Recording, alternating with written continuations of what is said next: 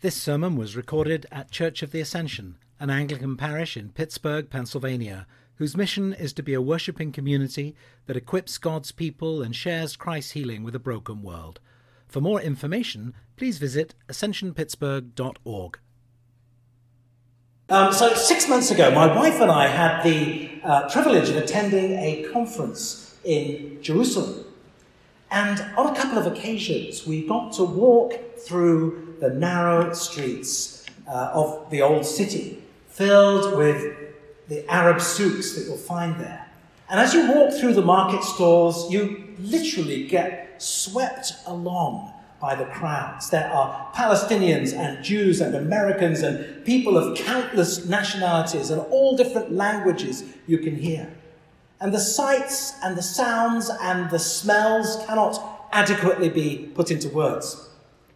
But I should imagine that the busyness of a midsummer's day in 2018 doesn't come even close to the hustle and bustle in Bethlehem, just down the road from Jerusalem, when Jesus was born. Bethlehem must have been simply seething with people who had returned to their ancestral home for this huge census that the Emperor Augustus had called to be taken throughout the entire Roman Empire. Many Christmas cards, at least if they're religious ones, you'll find include an image of a serene nativity scene. And all is calm, all is bright, round yon virgin, mother and child, sleeping in heavenly peace. I guess there probably were some such moments.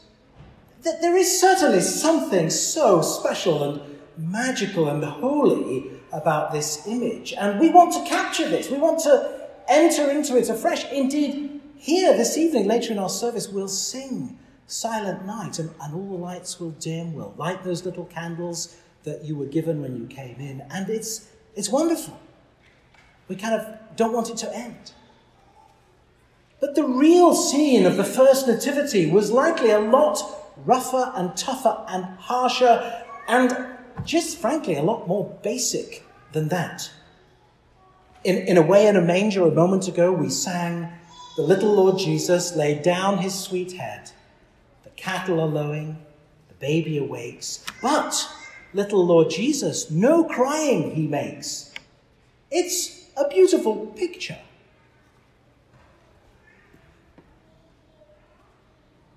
But Jesus was a real baby.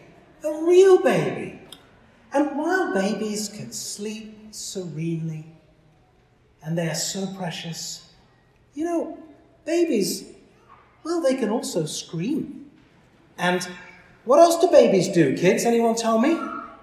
Yep. What do they do? Tummy time. They have to be fed. That's right. And then after they've been fed, what happens? Yes? Well, they do sleep, and that's great when they sleep, but sometimes babies, yes? Someone has to change their diapers. Yeah, babies poop. Everybody poops. They spit up. Oh my goodness, babies. And they cry. Even this one, I bet, cries sometimes. Well, Jesus cried real tears. I didn't hope this little one, I promise you. It's okay. It's just fine. Do you want to have a little look at the light? And real babies look around. You see, it's an extraordinary picture. Because, it's all right. You see, never do anything with animals or babies because you just never know what will happen. It's okay. And Jesus cried real tears as an adult too. Thank you. Oh, excellent. That should do it, I'm told.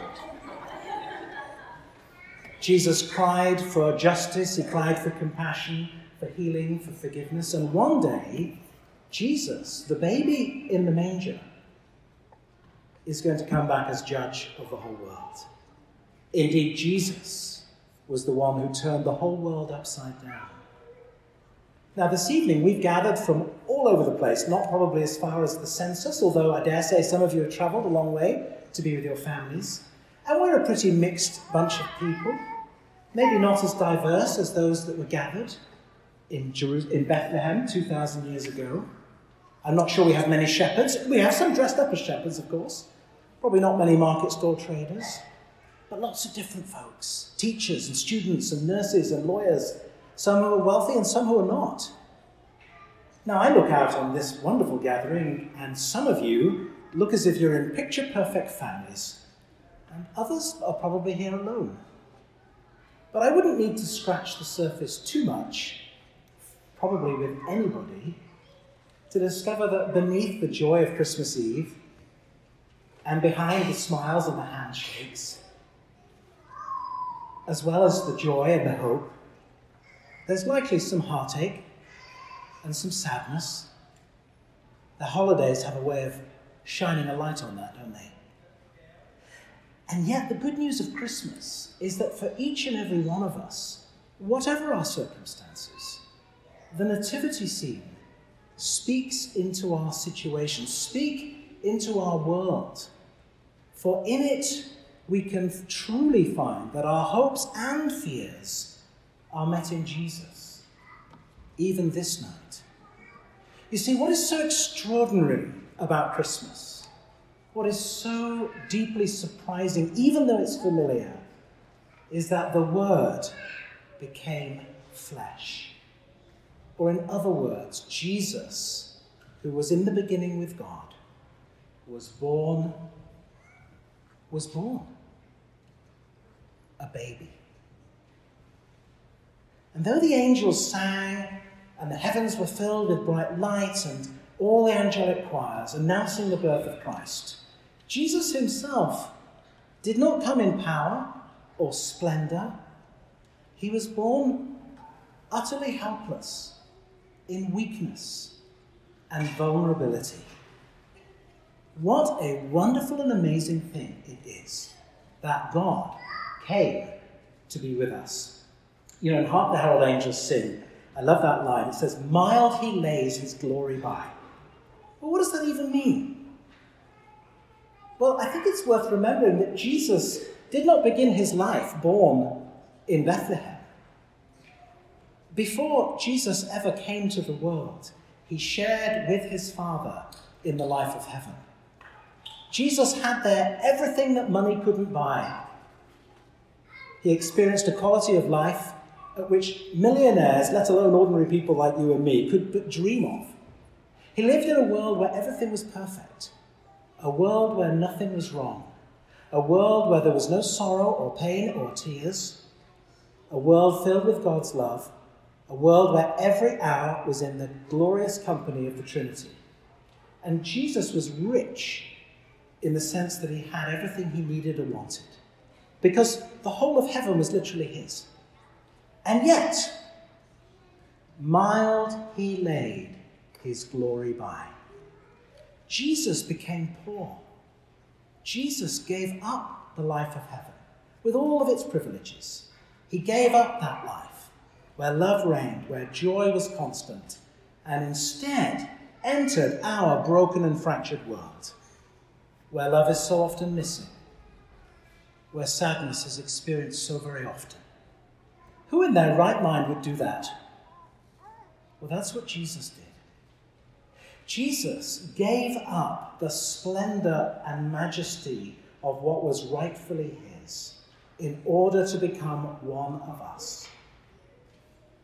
Why did Jesus do this? Why did he so willingly experience the manger cradle, the hardships of a poor family, the hatred of his enemies, the agony of being betrayed, the terrible cross, the grave itself?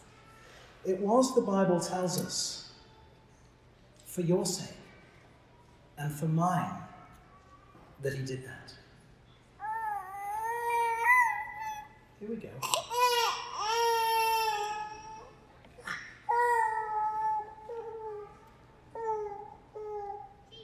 Jesus left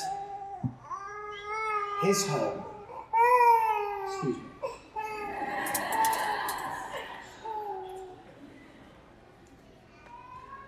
Jesus left his eternal home for you and for me.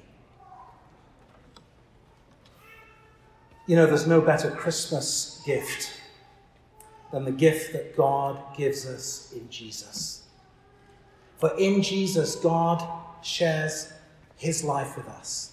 As we sang in our little town of Bethlehem, where meek souls will receive him, still the dear Christ enters in.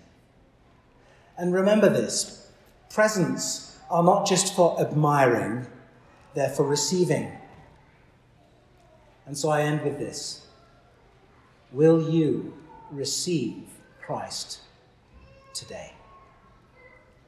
Let's bow our heads and pray. Lord God, thank you for giving us the best Christmas gift we could ever possibly have. Thank you for giving your only Son, Jesus, to be born for us and even to die for us so that we can know you and love you forever. Thank you that you showed us what you are like, Lord God, in Jesus. Thank you for baby Michelle, who helped us tonight, and we pray for all of the children and grown-ups here, that they may worship you this Christmas and learn to follow you, Lord Jesus. Amen.